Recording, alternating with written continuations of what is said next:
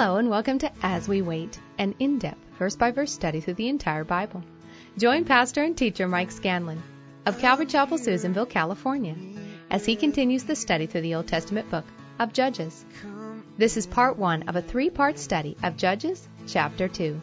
You have a few moments, so why don't you grab your Bibles and follow along. Please turn to Judges chapter 2, beginning at verse 1. As I wait, you make me strong as I long.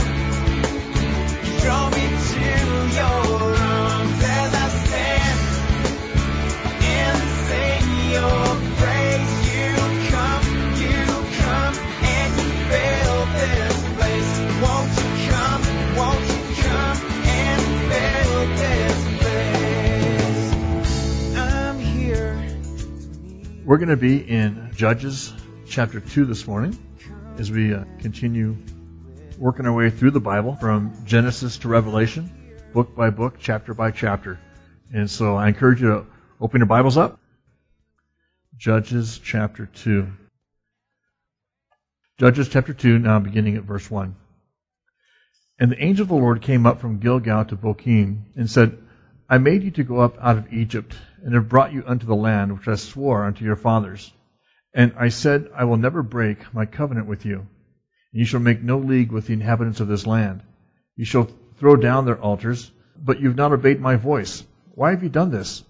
Wherefore I also said, I will not drive them out from before you, but they shall be as thorns in your sides, and their gods shall be as a snare unto you. And it came to pass, when the angel of the Lord spoke these words unto all the children of Israel, that the people lifted up their voice and wept. And they called the name of that place Bochim, and they sacrificed there unto the Lord. And when Joshua had let the people go, the children of Israel went every man unto his inheritance to possess the land. And the people served the Lord all the days of Joshua, and all the days of the elders that outlived Joshua, who had seen all the great works of the Lord that he did for Israel. And Joshua the son of Nun, the servant of the Lord, died, being 110 years old. And they buried him in the border of his inheritance in Timnath-Heres, in the mount of Ephraim, on the north side of the hill Gaash. And also all that generation were gathered unto their fathers, and there arose another generation after them, which knew not the Lord, nor yet the works which he had done for Israel. And the children of Israel did evil in the sight of the Lord, and served Baalim. And they forsook the Lord God of their fathers, which brought them out of the land of Egypt, and followed other gods, of the gods of the people that were round about them, and bowed themselves unto them, and provoked the Lord to anger. And they forsook the Lord, and served Baal and Ashtaroth. And the anger of the Lord was hot against Israel, and he delivered them into the hands of spoilers that spoiled them, and he sold them into the hands of their enemies round about, so that they could not any longer stand before their enemies. Whithersoever they went out, the hand of the Lord was against them for evil, as the Lord had said, and as the Lord had sworn unto them, and they were greatly distressed. Nevertheless, the Lord raised up judges, which delivered them out of the hand of those that spoiled them. And yet they would not hearken unto their judges, but they went a whoring after other gods, and bowed themselves unto them. They turned quickly out of the way which their fathers walked in, obeying the commandments of the Lord, but they did not so. And when the Lord raised them up judges, then the Lord was with the judge, and delivered them out of the hand of their enemies all the days of the judge. For it repented the Lord because of their groanings by reason of them that oppressed them and vexed them. And it came to pass, when the judge was dead, that they returned and corrupted themselves more than their fathers, in following other gods to serve them, and to bow down unto them. They ceased not from their own doings, nor from their stubborn way. And the anger of the Lord was hot against Israel. And he said, because that this people hath transgressed my covenant, which I commanded their fathers, and have not hearkened unto my voice, I also will not henceforth drive out any from before them of the nations which Joshua left when he died, that through them I may prove Israel, whether they will keep the way of the Lord to walk therein, as their fathers did keep it, or not. Therefore the Lord left those nations without driving them out hastily, neither delivered he them into the hand of Joshua. Gracious Father, once again we're in that place of looking to you for understanding in these things. That, Father, you would once again, by the power of your Spirit, reveal your word to us. Help us to comprehend it, to understand it correctly, and to be able to apply it to our lives, Father. We thank you for what you're going to do. And we commit this time to you. In Jesus' name we pray. Amen. Chapters 1 and 2 in Judges are kind of an overview of the things that are going to take place. I mean, I explained to you last week about the cycle that the children of Israel walk with the Lord for a season, and they kind of stumble and fall. And in this repetitive cycle that will take place, chapters 1 and 2 are pretty much an overview of the whole thing. And so you get kind of a double, maybe even a triple dose of it, because chapter 1 describes it, chapter 2 describes it, then we get into chapter 3 and then begin to get into the actual specifics of who's doing what when, and then we'll see that cycle kind of played out. And the angel of the Lord came up from Gilgal to Bochim and said, I made you to go up out of Egypt and have brought you unto the land which I swore unto your fathers.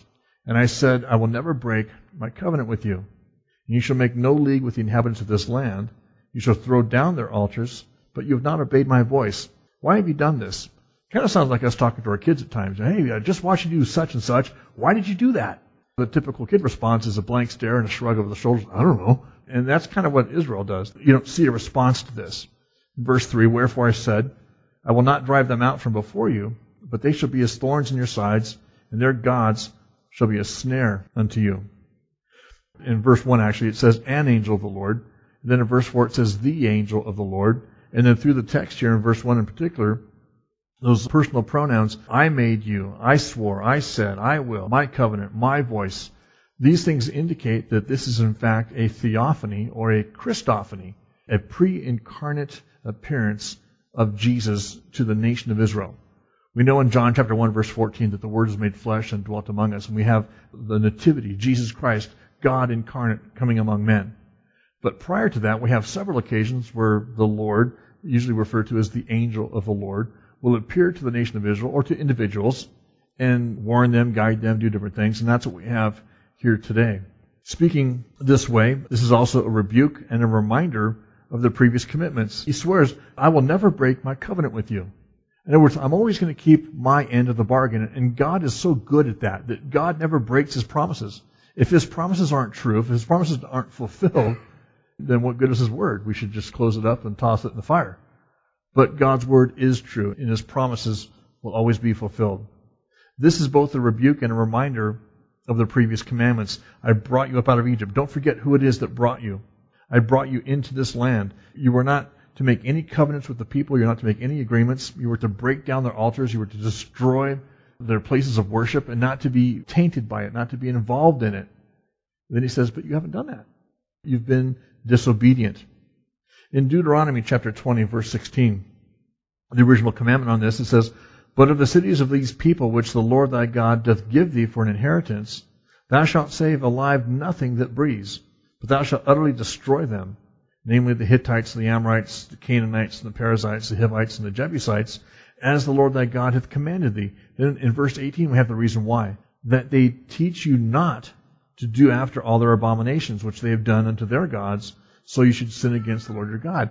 The reason is because God doesn't want the children of Israel to be corrupted by this evil influence. He doesn't want these pagan cultures teaching God's children, the children of Israel, how to worship the way they worship and to do the things the way they do it. It's like, no, don't go there. It's a tremendous warning because these pagan nations are going to be a corrupting influence. And then we have the consequence, the pronouncing of judgment, that God would not drive out their enemies from before them any longer, that they would be constant irritants and snares to them. As this warning in Deuteronomy 20 is kind of set aside, the children of Israel are plagued by the people groups that they would not destroy. God says, everything that breathes, kill it. And they didn't do that. And so they come back over the years, many years, and they become a very corrupting influence, and they lead the children of Israel basically into idolatry. The Jews become so accustomed to the sinful ways of their pagan neighbors that over time, those ways don't seem to be quite so bad as they once were. And what that is, they're desensitized, okay? They're so accustomed to seeing these things, after a while, that's not so bad. It doesn't really impact me, or live and let live, that kind of thing. And they're doing what they're doing, but that doesn't mean anything to me. But eventually, they become so desensitized to these things, they become, quote-unquote, tolerant. They become accepting of what's being done. The Jews become interested in how their neighbors worshipped until finally Israel starts to live like their enemies and to imitate their ways. And then we see that the judgment that comes from that. And we as a culture, we as a church actually, need to guard against that we don't become so desensitized. I mean, we live in a culture that is anti-Christ. We live in a culture that is anti-church, anti-God's Word. And there's so many things going on, and we can get used to seeing the violence. If back when I was a kid, they'd published a Victoria's Secret catalog and sent it to somebody's mailbox, somebody would have been in big trouble. Because that's like pornography. They wouldn't even publish that stuff years ago. But now, you get it in your mailbox, it's like no big deal. And people have become so desensitized to seeing those kinds of things. The language that you hear on TV and on the radio, the FCC would have shut those guys down back in the 50s and the 60s and the 70s. But now, it's commonplace to hear curse words on public TV and public radio. We've become so desensitized to it. Certain behaviors don't matter to us anymore. I mean, I remember watching I Love Lucy and some of those old sitcoms when I was a kid, and Ricky and Lucy had separate beds. Now, that was totally unrealistic, but they weren't going to show a couple in bed together on TV. Now they show a lot more than that. And it's crazy because, again, as a culture, we've become accepting of that. For believers today, the first step away from the Lord is friendship with the world. James tells us in James chapter 4, verse 4, he says, "You adulterers and you adulteresses." I never liked the beginning of that particular verse. "You adulterers and you adulteresses." He's talking to a group of people that have been unfaithful. That have been unfaithful not necessarily in a marital relationship or anything else, but in their relationship to God Himself. You've been unfaithful. And he says, "Know ye not that friendship with the world is enmity with God? Whosoever therefore will be a friend of the world is the enemy of God." We've got to choose one or the other. We're either going to be friends with the world and go along with the world, or we're going to be at odds with the world, at enmity with the world. And does anybody like to be at odds with our culture and our society? Do we like to rub people the wrong way all the time? None of us do, but it's what we're called to do. We're called to be different. The church, the name church is ekklesia in Greek, and it means the called out ones. We're called to be different. We're called to be sanctified. We're not called just to blend in. "Hi, I'm an undercover Christian."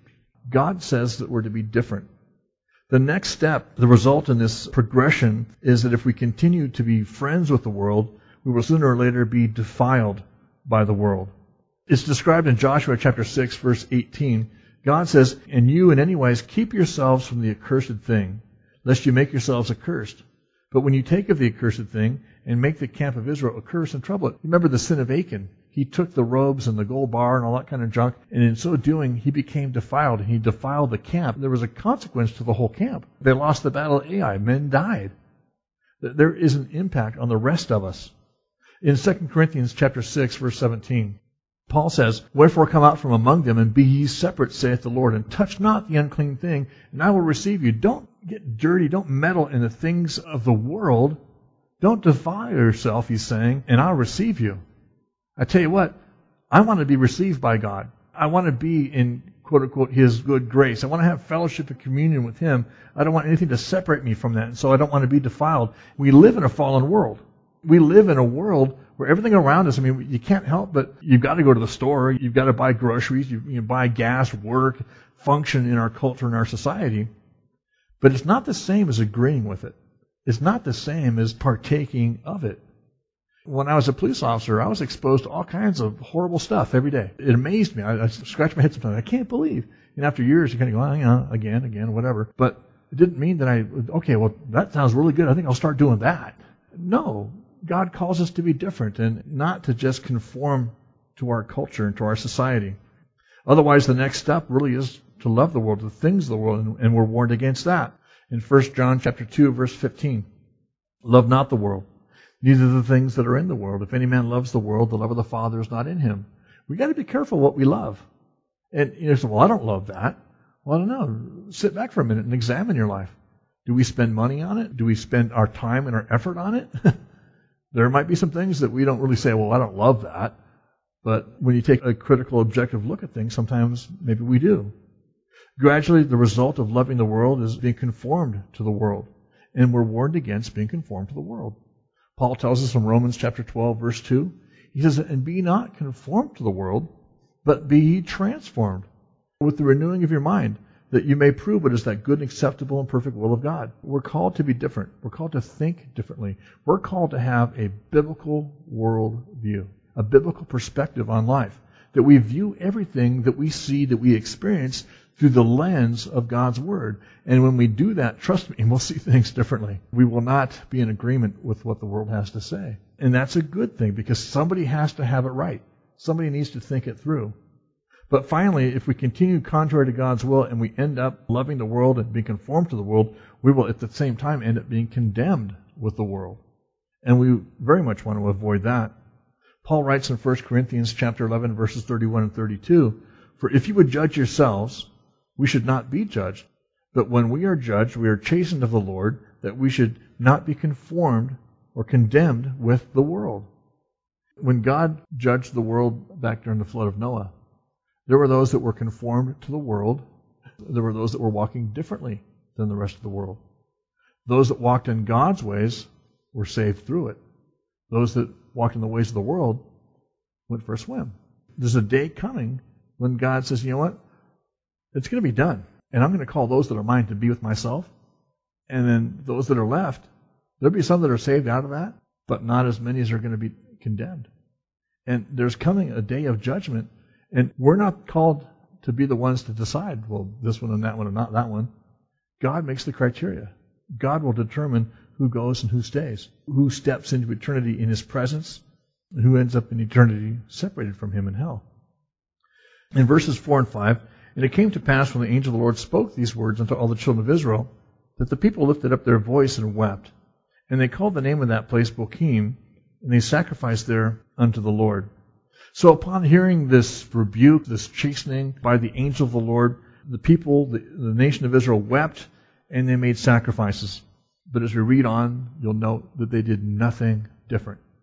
They wept, they had this emotional experience, they made sacrifices, they praised the Lord, but they did not change their behavior. They didn't alter their course. There's no indication whatsoever of repentance. In 2 Corinthians chapter 7, verse 10, "For godly sorrow works repentance to salvation, not to be repented of. But the sorrow of the world worketh death." I mean, how many people we've seen in our lifetimes that have been caught doing things that just wept big old crocodile tears? They're so sorry they got caught. They weren't sorry for their actions. They were simply sorry that now they've got to pay the price for their actions. And that's worldly sorrow. That's the sorrow that doesn't change anything. But godly sorrow is born from conviction.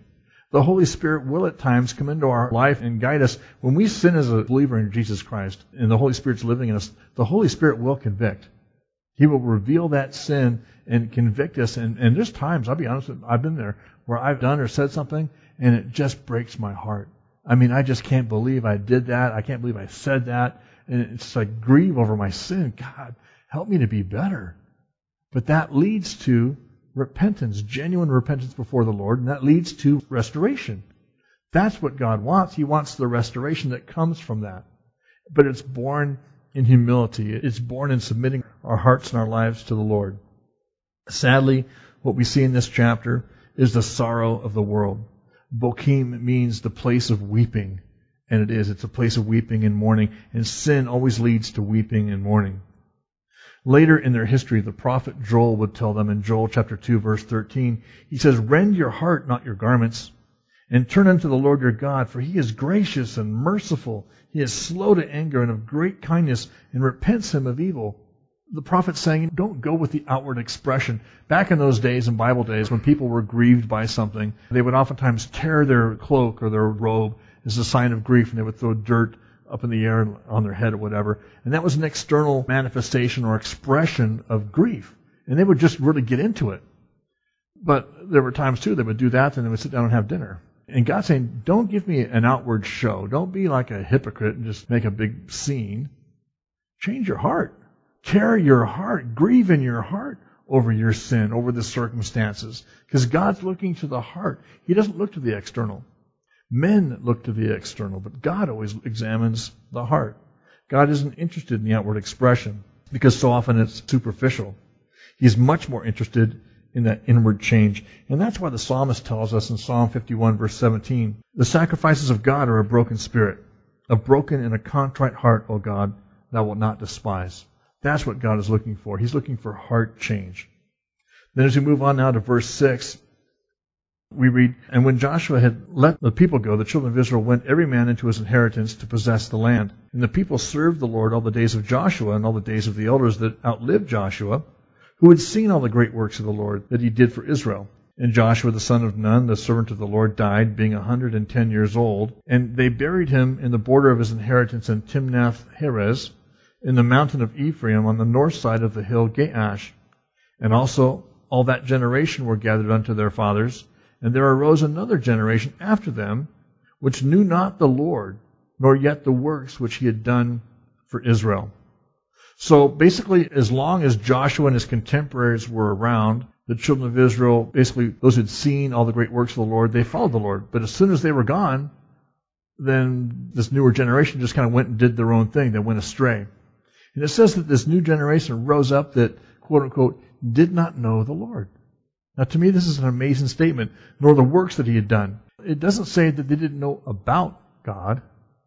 It says that they didn't know God. There's a big difference there. I mean, this generation didn't know the Lord. They knew all about God. They probably knew a lot of the stories. I mean, the nation that's the apple of his eye, and this chosen people, and all these different kinds of things. And it's like people that come to church and they know about God, but do we know God? There's a huge difference there. And in Hebrew, the word they didn't know the Lord, it's the word yada, Y-A-D-A. And, you hear that phrase every now and then, talk yada, yada, yada, yada. I know. And it's like, yeah, and oftentimes, I know, but they really don't know. In the New Testament, there's a different word that's used for know, and it's the word gnosko. And it's used in Philippians 3:10 as an example. It says, "That I may know him, and the power of his resurrection, and the fellowship of his sufferings, being made conformable unto his death." The word gnosko, it means to know personally. It means to know experientially. It means to know intimately. And the example that's often used is that a husband and a wife know each other intimately. And it's different. There's another Greek word that's used in the New Testament, oides. And it means to know, but it means to know by revelation. It's like you know by reading a book. You can read a book and learn how to wire your house or how to rebuild an engine or something like that. But it's not experiential knowledge.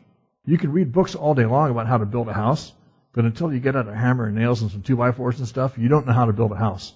And I've done that. I've tried to read stuff like, okay, I can fix this or do that by reading the book.